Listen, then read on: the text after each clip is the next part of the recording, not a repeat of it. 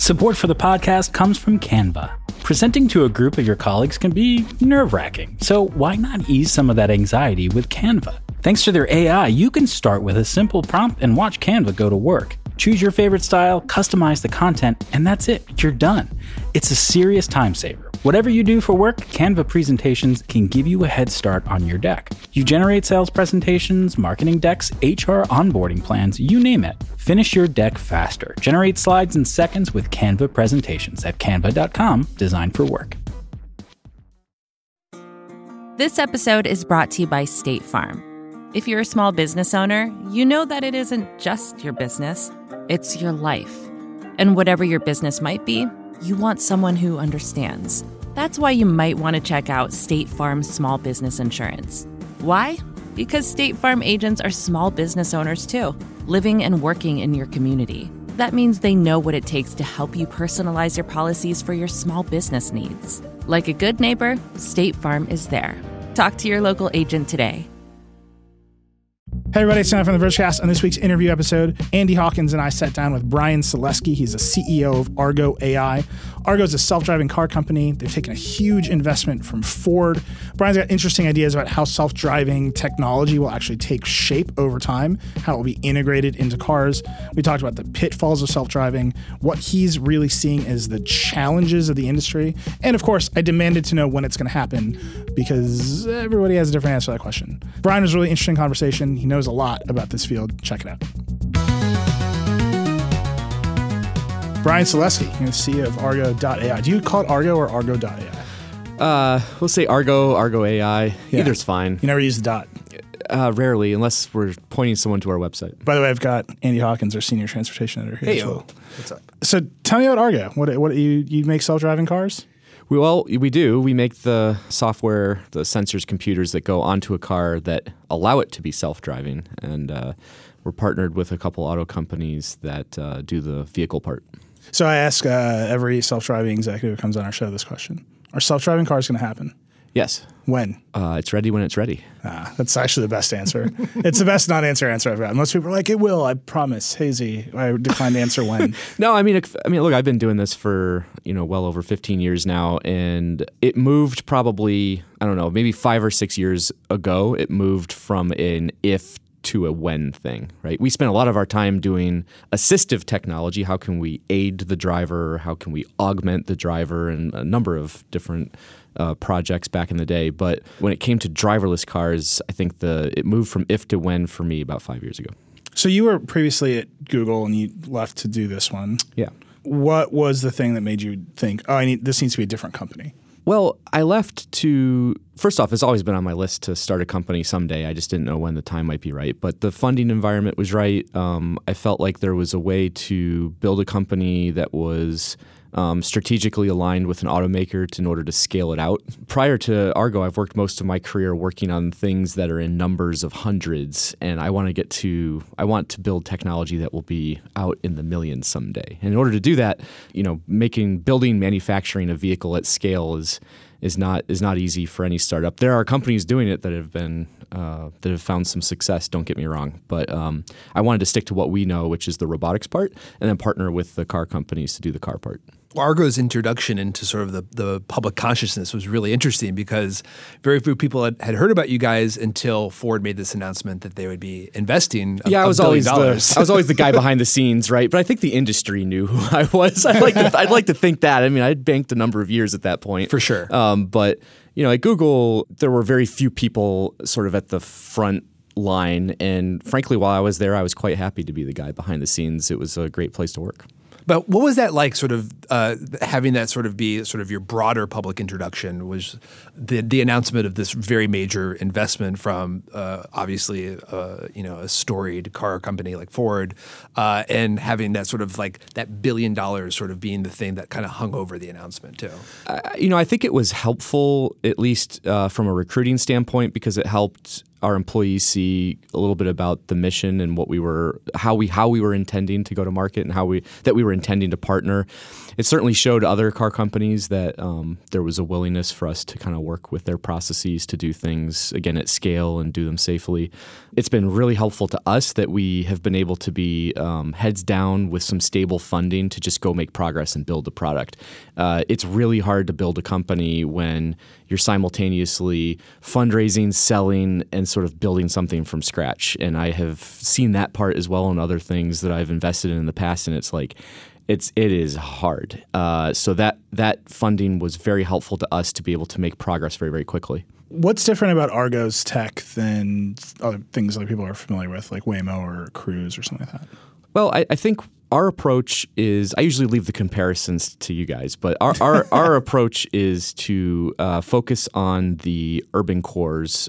So it tends to be a little bit lower speed, but a very high dimension of complexity. So we operate in South Beach. In fact, I was just there, and the car operates super well, even with the total influx of just pedestrians everywhere. Forget crosswalks. Crosswalks don't matter. Everybody's going to the beach and they don't care if there are cars in the way, right?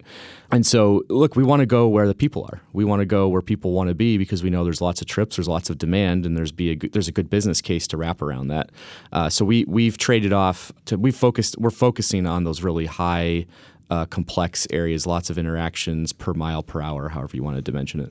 Is that a compute problem or a sensor problem? I think we tend to, just for The Verge, we tend to focus a lot on the hardware, what's bolted to the outside of the car so you can see the world. But are you more focused on the what am I seeing and how do I get around it, or we have to detect everything first? Robotics is a funny thing.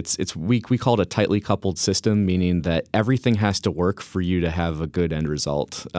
If any one piece of the picture, any one piece of the system is performing suboptimally, the thing doesn't work. That's the thing about robotics. So it's all important.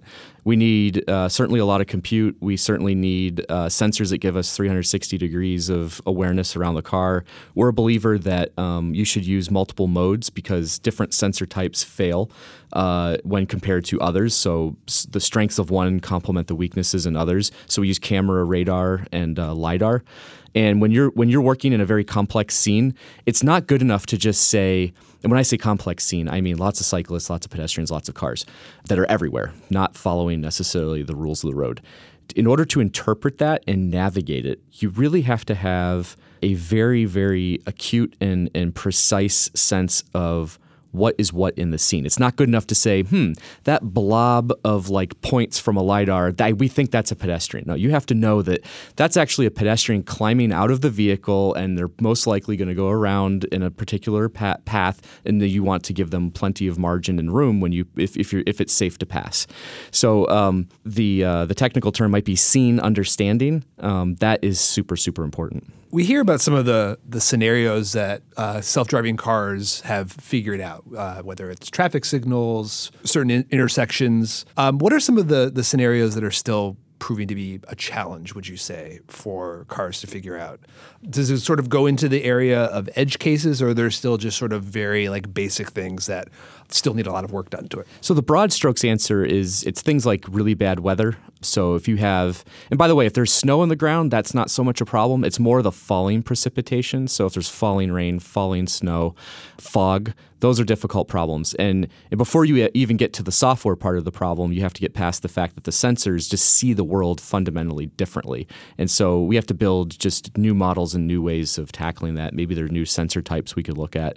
But it's going to take invention. I believe it will take invention both at the hardware level and the software level to tackle that problem. You mentioned edge cases. Edge cases are a funny thing. As a human driver, you put on however many miles a week, or maybe you don't drive, but a typical person in their commute will put on so many miles a week. And they might see one or two anomalous things.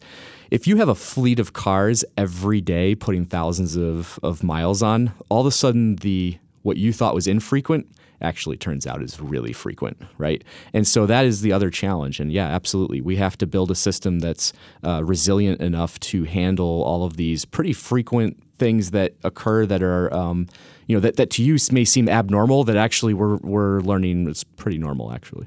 So let's take a step back and talk about why you guys are doing this. Why do we need self-driving cars, and what's sort of like the business case that you see for the technology you guys are working on? So I think the answer that you probably hear a lot is around safety, and that's super important. And we believe the same.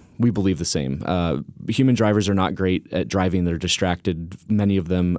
There are good drivers out there, but there is also a large distribution of drivers who I think would prefer not to be driving. So we want to not remove driving. We want to augment it and give people another choice. Okay, and a lot of people don't use rideshare services today because they want a more personal experience. They want to listen to the music they want to listen to. Maybe they have to carry things around with them. Maybe they have whatever it is. They want a more private experience, a more tailored experience. Or maybe they're afraid of their driver. They're in a situation. Well, for a lot of people, especially for women riders, Absolutely. It can be a crapshoot in terms of what kind of driver you get. And I am having a really bad run of rideshare drivers right now. Like I just am. It's not good.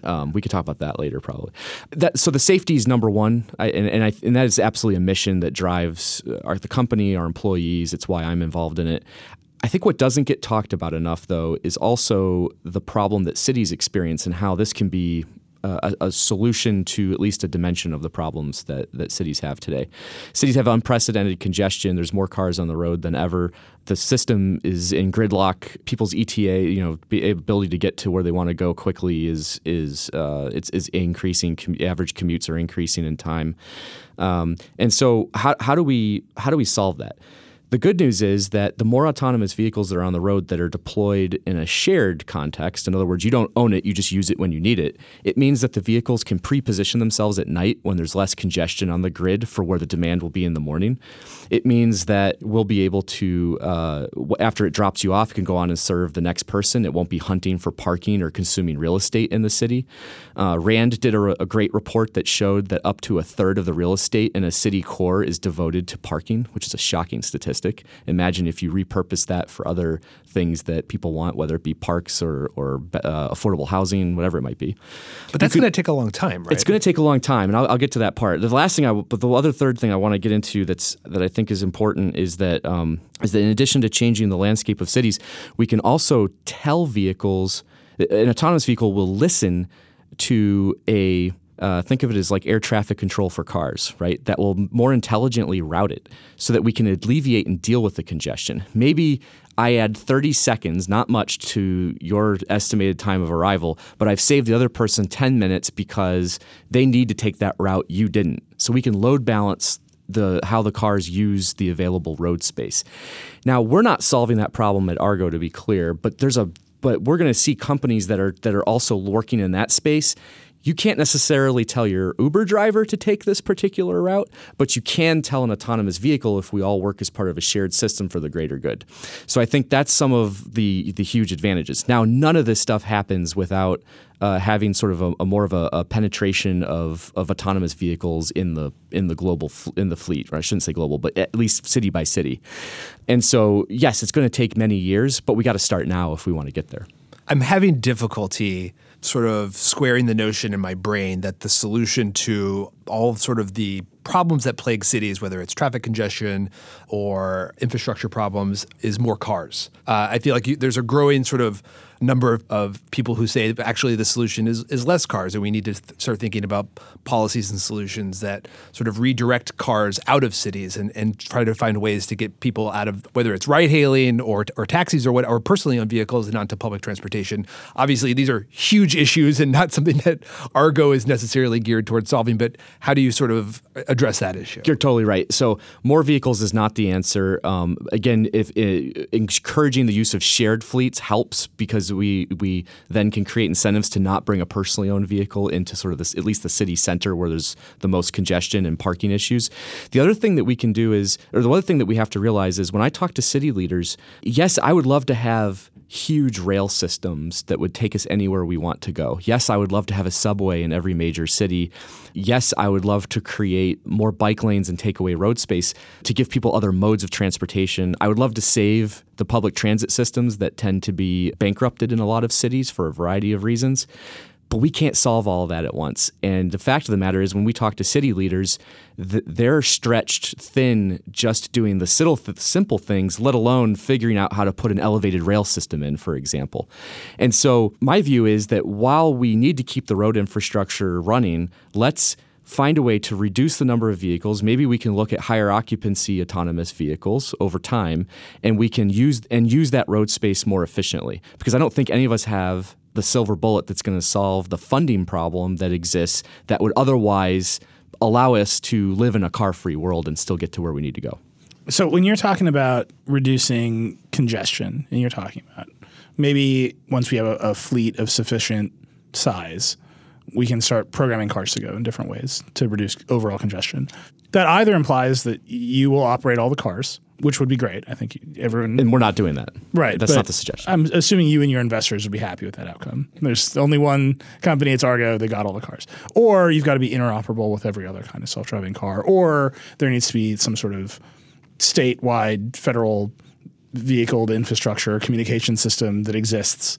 Which of those are you betting on? Which of those is going well? Which is going poorly? So I don't know. It's a great question. I don't know how all of that's going to play out. We are not building the kind of the traffic cops, so to speak. And I know there are other companies out there that are very nascent that have this idea, this ambition. But for those companies to be successful, they're going to need to be willing to really work closely with the cities and engage, because they're going to have an unprecedented amount of data about the movement of objects in that city. I use objects purposefully, if it's just conceptual. They're going to know a lot about everything and how it moves. And so there's really important issues here that they're going to need to sort of work through. I still believe, though, that without that kind of traffic control system, I think it's going to be very difficult in order to deal with the rising congestion issue. I mean, we're starting to see some of this play out, but in a different space, in the scooter space now. You got all these scooter companies that want to drop their vehicles into cities, and at first that seemed to catch cities off guard, and now cities are sort of playing catch up, and you're starting to see some of them, like Los Angeles, play really aggressively in terms of data sharing and mandates on the companies. Do you see that as sort of being sort of like the model that's going to be carrying off into the future for AVs? Yeah, like I said, I don't know what the right model is, and I'm certainly not able to sort of lay out the master plan. I would say that Argo and our partners, we're open and we're listening, and we want to tap into some sort of standard that would allow this to happen. It's for everybody's greater good. We have a vested interest in getting customers to where they need to go as efficiently as possible. So if there's a better way to do that, we're going to make use of it. So this is all like the second order problem. This is like, once we win, we can foresee this set of problems coming to the fore. Like, how are all the cars going to talk to each other? Who's going to control the data? How will we keep it private? But first, the car's got to drive itself. It does. And so I guess my big question is, you've got safety drivers in your cars right now. We do. Presumably. Yep. How long until that driver gets out of the car? It's ready when it's ready. We look at a lot of the data internally, whether it be events that come in. We look at all of our testing. We look at those results on a daily basis. We're constantly improving the system. The answer is I don't think it's entirely up to us. Like, even if I thought, hey, we're going to be ready on this date, later this year. Even if I said that, I think that cities also want to have a say. They want to understand, and I can't exactly time how long it's going to take in order to get Mayor XYZ up to speed and for the community to be excited for us to be there. Last thing I want to do is build a company that launches a bunch of technology that consumers don't understand or are afraid of. We want to build that trust, and that's only going to happen over a long period of time. So I don't think that there's a binary switch that gets thrown where a company puts a bunch of vehicles on the road and then boom, everything's autonomous. There's no driver in the car. I think it's a staged thing, right? We have 2 drivers in the car today. As things mature, I'm sure we'll move to a single driver. After that, I'm sure we'll move to a point where maybe there's a person in the car, but the person's just there to educate the riders, answer their questions, and get them comfortable.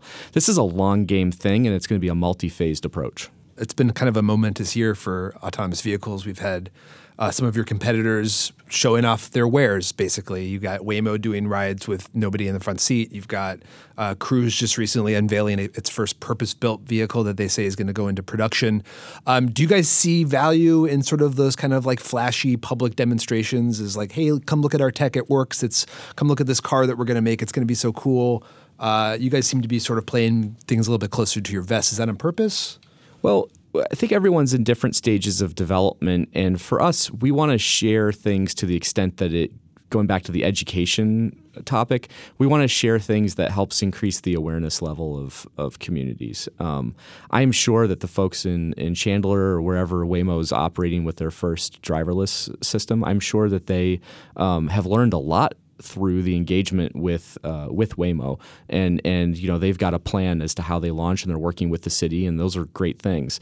We need to, as an industry, we're all going to be building up our playbook as to how we launch in each city, and it's going to be potentially different city to city depending on what the community wants. And that's the thing that we talk a lot about at Argo is that this is a city by city, street by street thing. There's no silver bullet that launches this everywhere in 24 hours. It's not like an app we put on the app store that everybody can just go download the minute you're ready to launch. It's a very different type of launch than is typical for most industries. I mean, that presents enormous challenges, I would imagine, especially if you want to scale a business. And that's something that we hear from Ford, one of your big backers, a lot is, we have to build this business, and, the whole intention is to launch at scale. At least that's what the company said in terms of when there's when the technology is ready. Street by street, block by block, how does that sort of, what sort of tensions does that create in terms of wanting to, scale a business? Well, when we say scale, we're talking about, I think the scale word is used maybe too generally sometimes. Scale for us means that we're building a system that can go to multiple cities without having to completely redesign it. There's some technical approaches that you could take that would allow the vehicle to work perfectly in one city and then not be able to take it to the next 5 or 10. So Ford has obviously the manufacturing scale, which is important, but they also realized that at the same time, this is a brand new technology that people need to get familiar with first. And so our plan is that we're operating across many cities in what we call kind of a beachhead. We establish an operating area, and then we slowly grow it over time. But we do that in parallel. So we're operating in D.C., we're operating in Miami, Austin. We've got a few more to follow. And this allows us to do the mapping, to engage with community leaders. We build a excellent workforce in these cities that is helping us to test this technology, who have local knowledge that really helps us develop the playbook I was talking about earlier. And so my viewpoint is we are scaling by doing that. Yes, it's small, and no, the ramp is not maybe as steep as what everybody would want to project, but we're getting learnings every day on how the software works across many, many cities, and that's super powerful. Do you think that autonomous vehicles are in this trough of disillusionment right now? Well, I don't know where we are in the hype cycle. I do think that the overall media engine has maybe in the last few years increased or maybe set expectations where a lot of what we just talked about was somehow not accurate. It's gonna happen. Brian, you're just too much of a downer. Tomorrow we are gonna throw the switch. And I just don't believe that's the case, and I think it's starting to become true. And I think a lot of the writings that we've done where people said, "Gee, you're not." It's gonna happen faster. I think people are starting to realize that no, it is going to be gradual, but it is also. I'm also very optimistic about the future. The safety benefits, the way in which cities can change over time is super powerful. And so we're a huge believer in the tech. It's just going to take a little bit of time. And so I don't think it's the trough of disillusionment. We've always approached this with sort of a realistic set of expectations. So you've got a different kind of model and attitude about this than some of the other folks that we've talked to. And I just want to push on a little bit. You're talking, again, kind of at the second order of things, right? The long goal, the long game that you're playing is eventually cities will change around self-driving tech. And we're going to build technology that enables that and lives in that world.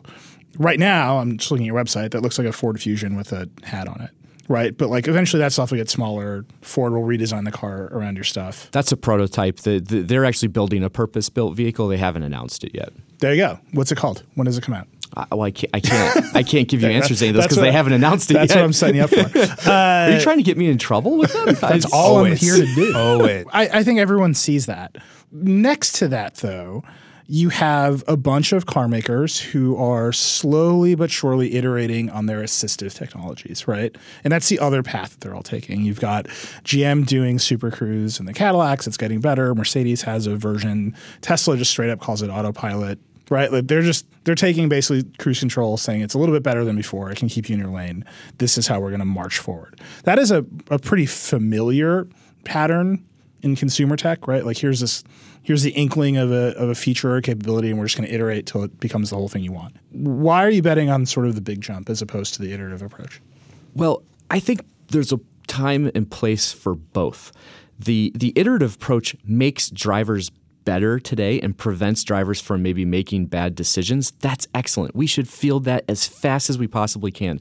That wasn't how, the way in which Argo was founded, was not to solve those set of problems, but there's plenty of companies that are working on it, and I 100% support all of that. I would like to see that stuff on every single car as fast as humanly possible. Automatic emergency braking, is can be and has been a lifesaver. We need it on more cars. I'm with you. I'm with you entirely, right? But if we want to talk about, you're using the term, you've used the phrase second order a couple of times. Second order to me sounds like it's maybe a lesser impactful thing than the first order thing. I don't think that's the case. Okay. Autonomous vehicles has the potential.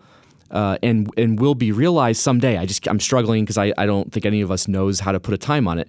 But it has the potential to completely reimagine how cities are built. It can plug into a smart system to address congestion issues.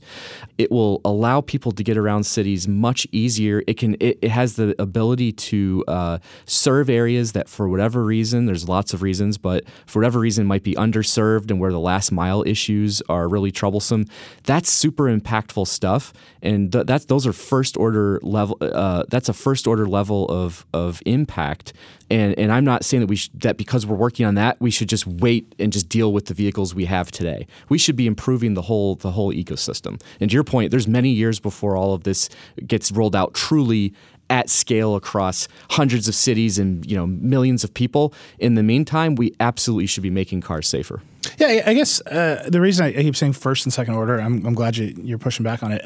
It's the second order set of challenges. Like once you have the self-driving car, it becomes very easy for me to orient everybody that I talk to or our audience to now the city is going to manage a bunch of traffic data and send instructions with perfect compliance to cars in a way that we know that human drivers just won't listen. Because they won't. I won't. But the robots might. We hope. That's why I keep saying it's second order. The first one, you're talking about priorities then in terms of what. Yeah. I think what I'm really getting at here is it seems like you're betting on the paradigm shift. And everyone else is sort of like, how do we inch our way closer I'm saying to it's inevitable and it's going to take many years. We got to start now.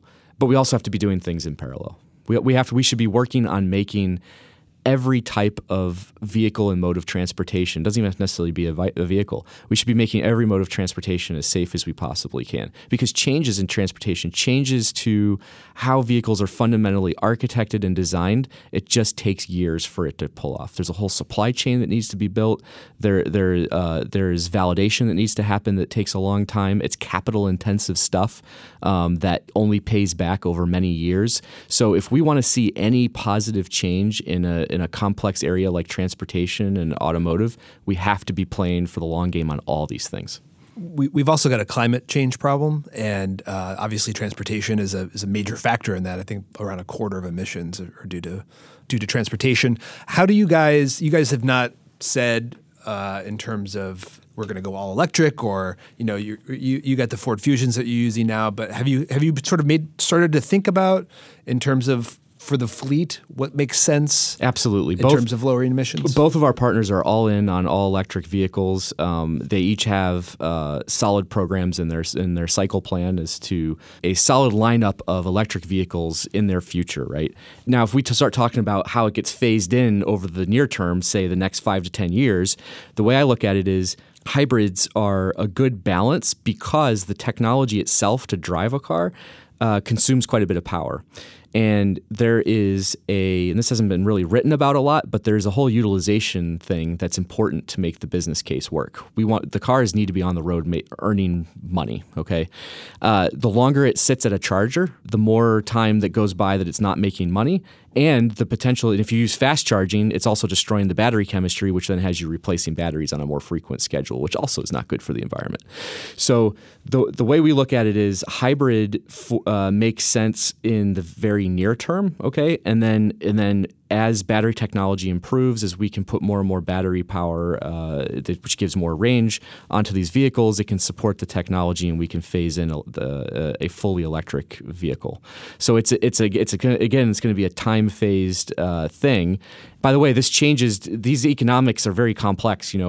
The range of a vehicle depends on so many factors. It depends on the type of vehicle, the type of battery technology that's being used, and so on. So everybody has to pick something that balances the business case, but that eventually gets you to that electric future so that we also do the right thing for the planet. Support for this podcast comes from Canva. They say Rome wasn't built in a day, but you know what you can get built in a day? Your creative deck. You can generate creative decks to use for all your important presentations with Canva. Thanks to their AI, you can start with a simple prompt and watch Canva go to work. You want a sales presentation for a tech company? Done. Create an employee onboarding plan? No problem. Just type it in and watch Canva work its magic. You'll have generated options in seconds. Choose your favorite style, customize the content, and you're done. It's a serious time saver at work. So whatever you do at your job, Canva presentations can give you a head start on your deck. You can generate sales presentations, marketing decks, HR onboarding plans, you name it. It's AI for every department. It's easy to learn, it's even easier to use. And because it's built in Canva presentations, you can stay focused on the task at hand with no app switching. Finish your deck faster. Generate slides in seconds with Canva presentations at canva.com, designed for work. Vacations can be tricky. You already know how to book flights and hotels, but now the only thing you're missing is, the actual travel experience. Because is it really a vacation if you're just sitting around like you would at home? You need a tool to get the most out of your time away. That's where Viator steps in. You can book guided tours, activities, excursions, and more in one place to make your trip truly unforgettable. Viator has over 300,000 travel experiences to choose from. Everything from simple tours to extreme adventures and all the niche, interesting stuff in between. So you can plan something that everyone you're traveling with will enjoy. Real traveler reviews give the inside scoop from people who already been on the experiences you're considering, so you can plan with confidence. Free cancellation helps you plan for the unexpected. And 24/7 customer support means you can travel worry-free. Download the Viator app now and use code Viator10 for 10% off your first booking in the app. Find travel experiences for you. Do more with Viator. There's a part of me where I'm like, okay, you can drop the tech of self-driving onto an electric drivetrain, a gas drivetrain, a diesel drivetrain, whatever, and you've still got a steering wheel that takes inputs and turns the wheels, and you've still got... Or maybe you don't. Maybe there isn't a steering wheel. Well, sure, but when you drop it onto one of these cars, like you still have to turn the wheels, you still have to go backwards and forwards, you maybe have to shift gears, but it doesn't matter what's providing the energy of the car. Is that true? Is that just me making a big assumption, or is that... Well, this gets a little bit technical. I mean, every car is unique in terms of its electrical architecture, whether it's an internal combustible engine, whether it's hybrid or all electric. There are different nuances here. Certainly the way in which we tap into the vehicle, there are a couple of things that must be true. There needs to be a fully redundant and fault-tolerant braking and steering system, right? So you need to make sure that on whatever vehicle you add the self-driving system to, that if a electronic controller, or think of it just as a simple computer that controls the braking system or that controls the steering system, if there's a failure, it needs to continue to be able to brake and steer, right? And so the way in which that can get accomplished, there's lots of ways to do that, but those are kind of table stakes as to how you think about retrofitting an existing vehicle. Now, as we go forward, we'll certainly be looking at ways to make that design more efficient when we look at a completely purpose-built self-driving car that was never meant to have, pedals or a steering wheel. But an ICE engine or an electric motor that's not changing your design. It's not changing the design substantially. Now, if it's an ICE engine, there's not the amount of power available to power the electronics without putting a fairly large and sort of annoying to integrate inverter on the car, right? Back in the old days, if you want to reminisce a little bit, we took when we did one of those DARPA robot races called the Urban Challenge. We had a Chevrolet Tahoe. It was not a hybrid vehicle. We actually added an alternator that was fairly sizable onto the engine. But in order for that alternator to provide continuous power to the electronics, we had to run the engine at a higher idle. It blocked a substantial amount of free space under the hood that we thought, gee, wow, it's really convenient. We can stuff an inverter in there. But you know what? It blocked airflow, which ended up melting wiring harnesses. So we had to put a hood to direct airflow over the fuse box. And I'm probably telling you more than you want to know. But no, this is actually what I'm here for. Okay, all right, okay. Tell me about the melting wires of the DARPA chain. Right, and these things never went on public roads, by the way. Yeah. These were experimental vehicles that we tested on various tracks for this robot race. But it was don't just call it. I mean, this was a seminal moment, it's a huge moment in the history of autonomous vehicles. You know, I don't want you to undersell our audience is deeply aware of the DARPA. Okay. Participation in it. It's just a robot race, you know.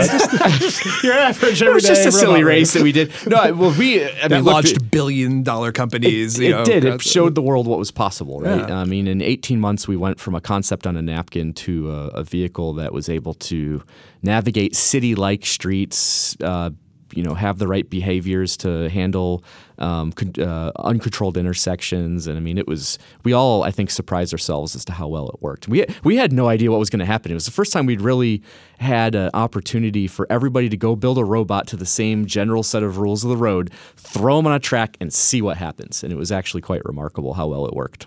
In terms of the hardware suite that you guys and most of your competitors are using these days, you've got camera, you've got radar, LiDAR. Those seem to be sort of the holy trinity. Correct. Right? Yep. Is there sensing technologies out there that you guys are thinking about or looking at with some interest that maybe aren't part of that package so far, that or maybe down the road if there's a possibility of something else coming in? Because if you guys are talking about safety and redundancy, I'm sure you're trying to look for every possible thing that's out there that could help with that. Yeah, and the good news is that between those three, I think we have a pretty good. It really is kind of the holy trinity today.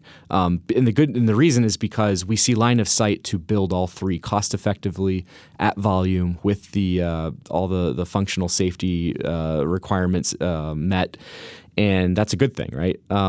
Now, there are other modes out there. There's certainly thermal imaging cameras. Those are a little bit challenged because they're fairly high priced today. Now there are vendors out there that are looking at bringing that price down. They're looking at automotive qualifying it, but those are going to be on timelines that will not show up in the next couple of years. Those cameras are interesting. They provide interesting signal.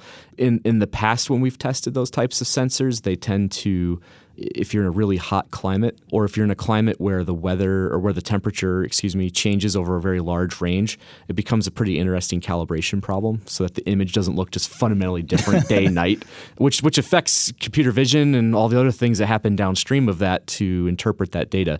So it's not without its share of challenges, but I do think that's an interesting sensor modality for sure. How limited are you by the sort of vendor ecosystem? You're saying it's a tightly coupled system. How much is it where you're like, actually, we should invent thermal cameras, or this is what the industry is. We see the timelines. We're going to invent this software suite that does sensor fusion and all the other stuff. Yeah, so the timeline to build any new sensor from scratch is years, and that's just what it is, especially if you want it to be a reliable component that meets typical automotive standards. So that investment can't be taken lightly, and you want to know you're building something that will see the light of day, right? And because of all those factors, then a lot of the tier ones or typical manufacturers that build this stuff, they don't take risks. They don't take huge risks. And so a lot of times what you'll see is that we're hardening or making tweaks to things that came out of the driver assistance world. And in our case, we've done that, but we've also had to invest in from scratch development because the performance just isn't there. And this gets back to your earlier point around the driver assistance systems and how that's still equally as important as anything we're doing for the long run with autonomous vehicles. And I totally agree.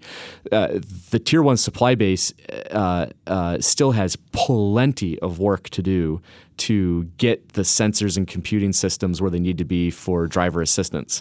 And so a lot of the resources are on that, let alone being able to make that same resource available to work on longer range things for autonomous vehicles. So there's definitely a little bit of tension there. Because obviously the goal is to get the cost down to a point where it's not prohibitive.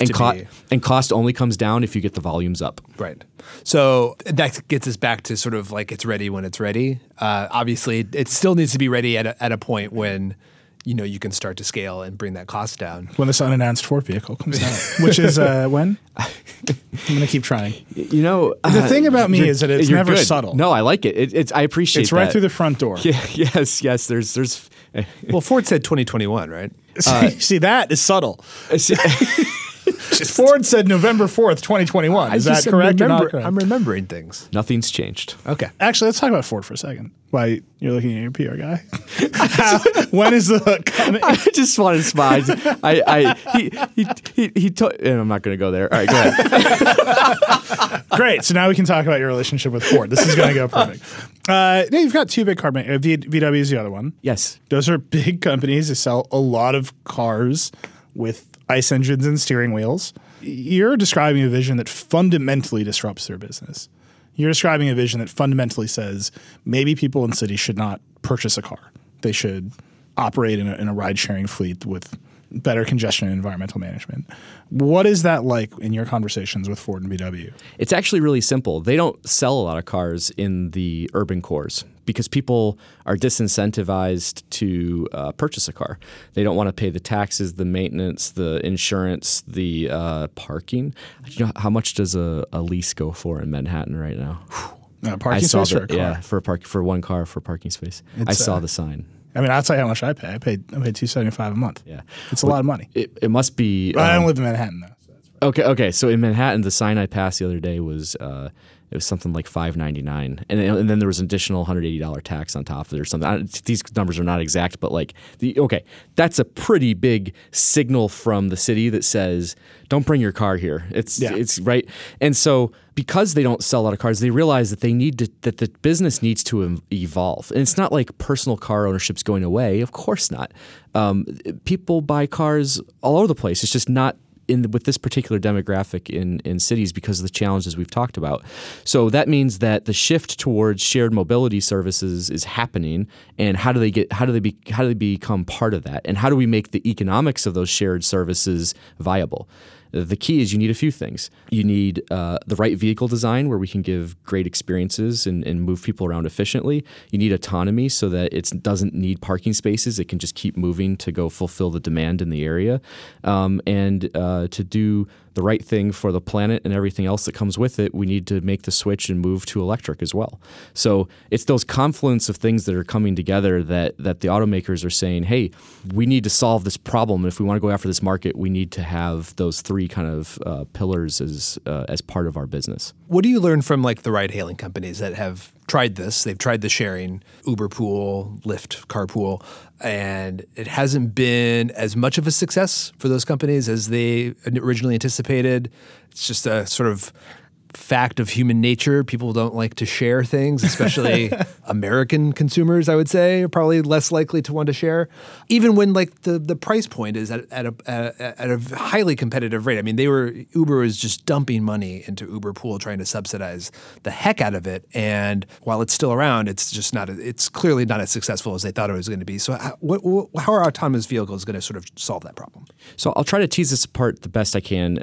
There's a couple of things that capital gets sunk into in a ride-hail company today. And of course, I don't run a ride-hail business, right? So this caveat all this, but this is I think what we understand about these businesses is that first off, you don't look panicked. I can I'm not understand panicked, that. So that's how we know that you don't run a ride-hailing company. Is you're not sweating profusely. And thank you for saying that. That's true. I'm not. No, I'm not panicked. So the capital goes into a couple of places. Number one, in order to service demand, you need a supply of drivers, and there's a flywheel effect that has to happen here, right? In order to drive and kickstart that flywheel, you need to provide subsidies to compel drivers to want to work for you to get on the roads and service that demand. So the more you have to subsidize those drivers, the more money you're spending on the driver, and that's injuring the economics, right? And so if you don't need to pay a driver, then of course you are able to offer it with a more affordable price point, right? In theory. Now, this makes a lot of assumptions about the operation that you also don't have, 10,000 remote operators driving the vehicle remotely, right? Yeah. So it needs to be the right autonomous vehicle approach. The second thing that capital goes into is that these companies are, in addition to sort of driving the supply of drivers, they also have their autonomy efforts that they're piling money into, and this is where I think we're going to see some consolidation, because that R&D spend can only continue for so long, because this in and of itself, building an autonomy engine, if you will, it costs so much money. It makes sense for it to be a platform. It does not make sense for just one party to have access to it. That's my belief. So you don't think people will want to personally own self-driving cars, or that will be a business model in the future? I think it will be a business model once the shared once an autonomy enabled shared fleet is successful, because you want the volumes need to be up in a territory where the component cost comes down, that an average person could afford it on their vehicle. On a personally owned vehicle. The third piece that I think is important to recognize is that these rideshare companies are continually trying to expand. So if you go back to the first one on the flywheel effect, those subsidies get amplified if you're trying to take on, okay, now I'm going to go to India, now I'm going to go to Brazil, now I'm going to go to China, and you wage war potentially with your competitors, and that continues to jack up those subsidies, right? And I think some of the companies have gone on record to say, look, if we stopped trying to expand and we just focused exclusively on profitability in our most profitable regions, we could become a profitable company. So there's also this sort of delicate balance between growing and sort of growing the pie, but on the other hand, focusing the business in order to drive profit for shareholders. There's a lot of skepticism out there about self-driving cars, and it's, I know that you're trying to do what you can. You have your own podcast. You're out there talking about things, and you talked a lot about education and wanting to make sure people are aware of this technology. This is not a technology that, the vast majority of people have come into contact with, and yet it seems like a lot of people have already formed an opinion about it. And you can say that some of that had to do with Uber and the crash that occurred in Arizona a couple years ago. You can say some of that has to do with Tesla and the way that Elon Musk talks about these things and tends to sort of muddy the waters when it comes to talking about autonomy.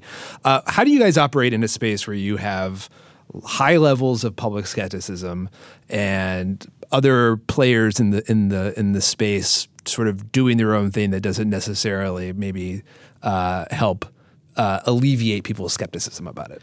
So I don't know that there's broad skepticism. There's definitely pockets of it. I hear you. Look, I was in Miami a couple of weeks ago talking to a number of people in the community, right? And what I found was there is actually a substantial amount of optimism there. They realize that it's going to be very difficult to get new forms of public transit funded. They realize that there is a congestion issue, and many of them don't want to drive either. And so it's one of those things where I just think that if you pick the right city and if you explain it, and that is why we have our No Parking podcast. Wow. The whole concept. Well done. Thank you. The whole concept around it is to raise the education level in the cities that we're operating in, testing in, and give people an opportunity to just understand better what we're doing and why we're doing it. And I find when we explain it in a fairly accessible way, and we talk about some of the advantages, people start to buy in. And I think any company that's in the AV business is also in the trust business, and they need to do their share of kind of bringing the community along. All right, so I ask every CEO, well, I'm doing it this year. I haven't done it historically, but I've started. Every CEO comes on the show, I ask the same question, mostly because I want to know the answer for myself. When do you work? Because you got to come on podcasts with yahoos like us. You got to do your own podcast. You apparently have to sweet talk mayors around the country into letting your cars on the road.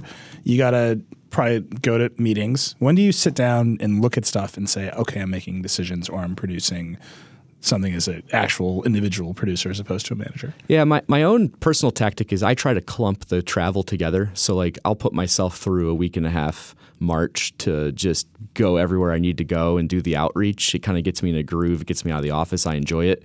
But I do spend a significant percentage of my time at our offices engaging with people and looking at the strategy and running the company. You have to set really tight boundaries around how much time you spend and allocate to these things. You have to be disciplined in terms of how you set your time and be purposeful about it. What does that discipline look like for you? Do you have like calendar blocks or like leave me alone? Does it? People have given me all kinds of wild answers to this. I'm curious for everybody. You should do a best of where you compile all the answers. Yeah, this is my pop business book in the making. It's good. It's good. Who moved my cheese? Nilay Patel. Dude, where is your cheese? That's my question. I like it. It's the range of answers to this question to me is fascinating. I tend to look at it as I look at my schedule kind of like a map. So if you go to Google Earth or your favorite mapping application, you can zoom way out and see sort of the rough outline of things. I manage the rough outline. We're gonna go to these offices. We're gonna look at these sites. This is where the travel will be, and this is where I want to do one-on-ones to stay in touch with my leadership team. This is where we're gonna have certain meetings, and then I let the team figure out how to fill in those blanks. Right? When I go to Washington, D.C., I don't know all the people I need to meet with, but I know I need to be there. So we carve out the time. I set the high resolution, and I let the leadership team figure out kind of the microscopic details, and that tends to work really well.